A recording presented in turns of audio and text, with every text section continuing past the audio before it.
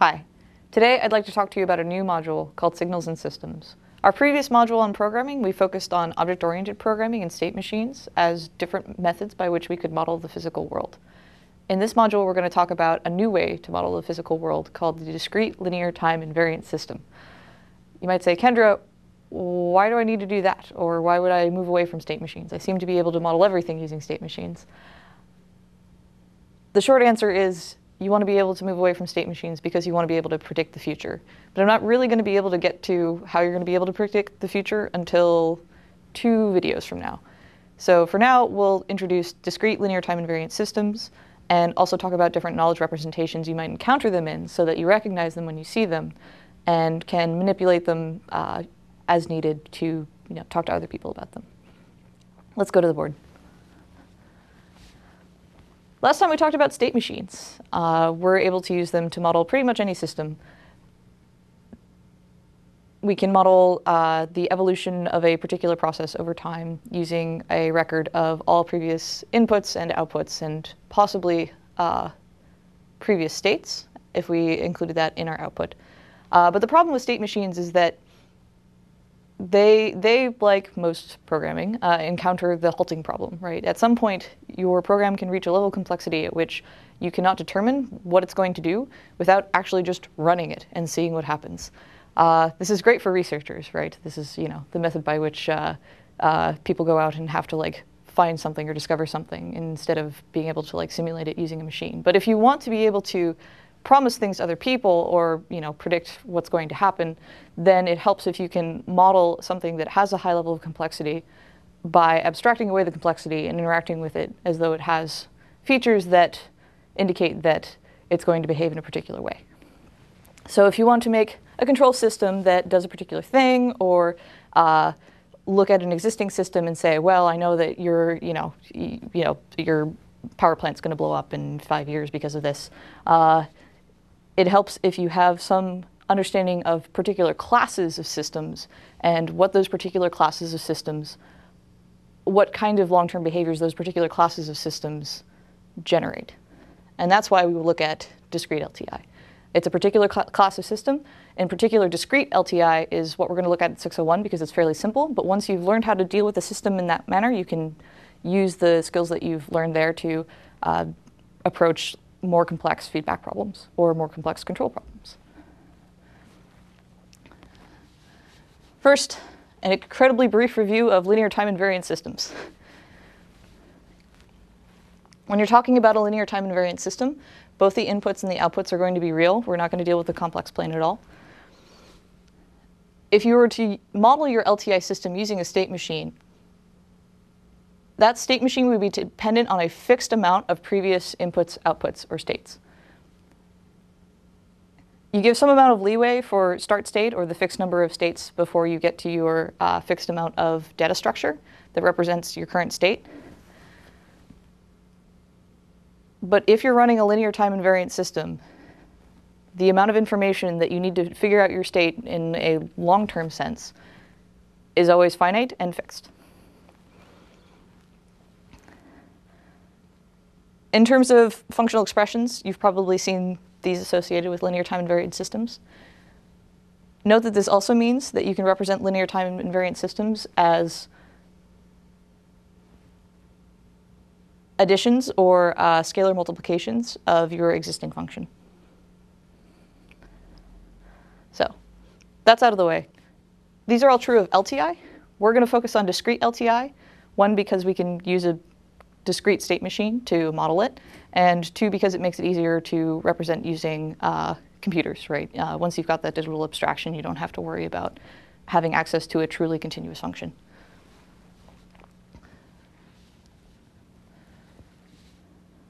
All right, now that you know what we're going to talk about, how do you talk about it to other people?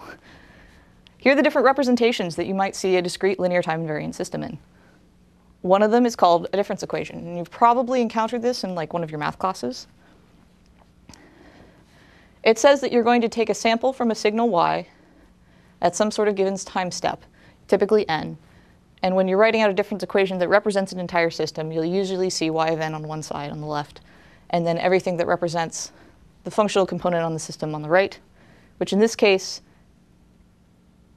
determines what determines the output at every time step. In this very particular case, we're talking about an accumulator, which means that at every time step, the output is determined by the input plus the previous output. So at every time step, we take the input and whatever it is we were outputting before and output it again. Pretty straightforward. If somebody described to you a difference equation in words, you could probably turn it into equation at this point. Note that even though there are variables associated with these samples, they're still very particular samples. And the thing that you're interested in is probably not even the samples at all. It's the relationship between the samples, when they're sampled and relative to one another, and how that relates to the output at a given time step. If you then want to talk about an entire signal, then you can use an operator equation. And you'll probably see these things when you do any sort of research on control theory or feedback. Instead of representing the sample of the signal y at a given time n, we're just going to talk about the overall signal, capital Y. Likewise, instead of talking about x at a given time n, we're going to talk about the signal, capital X.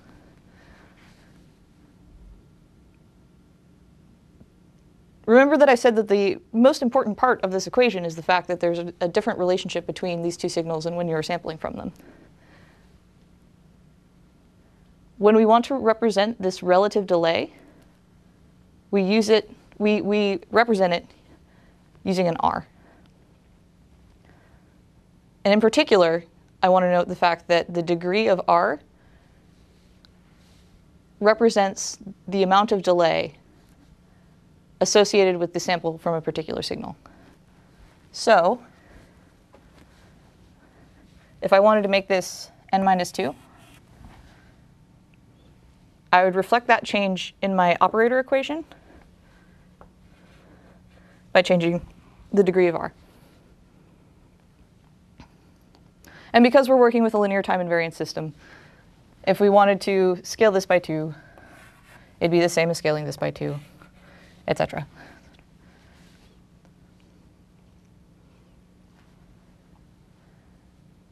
Now I can talk about signals. What if I want to talk about a physical manifestation of the relationship between these signals? Or what if I want to use something kind of like circuit diagrams to talk about what kind of signal manipulation I'm going to do? This is where block diagrams come in. Block diagrams are incredibly PowerPoint friendly. Block diagrams mean that everybody is on the same page because all you have to do is trace out the arrows. Block diagrams mean that you're going to do a combination of gains, delays, and adders to visually represent the relationship between your output signal and any input signals that you have. Up here I have actually drawn an accumulator, and it's got a box around it, in part which will be relevant in 2 minutes, but right now you can ignore it. I've got my input signal, or my input signals are typically on the left, and the progression of gains, delays, and adders associated with the block diagram represent the relationship between the input signals and the output signal. And then I'll have my output signal on the right.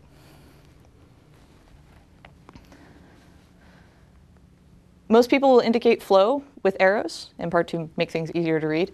But typically, you only need the arrow indicating where you're sampling from and what your output's going to look like. In this case, in order to get Y, and in the general sense, I can backtrace from the signal that I'm interested in through my diagram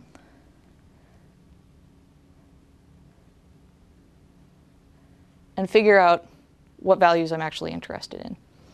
So in this particular case, Y is the linear combination of X and whatever this represents, which is RY.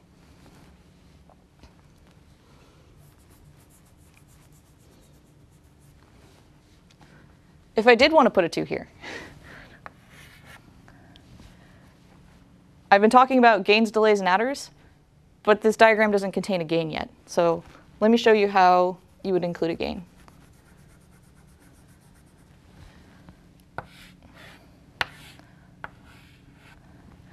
Gains are typically represented by the value of the gain inside an arrow.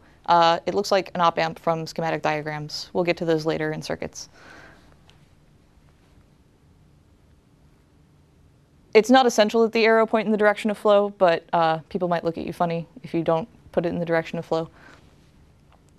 And the other thing that I think I want to note here is that if you see a minus sign here, it means x minus 2ry, which is the same as putting a negative value on your gain.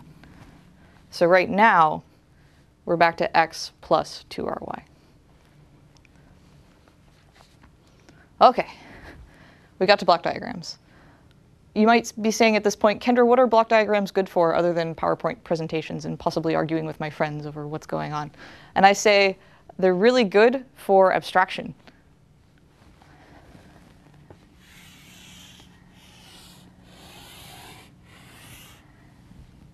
I can draw a box around this and abstract it away into a function and say, if I put something into this box and I want to get something out where the action that happens in here is identical to this schematic, then I can find an equation that actually represents that operation. And the way I do that is I'm going to take my operator equation and solve in particular for y over x. In this case, with the 2, y over x is going to be 1 over 1 minus 2r.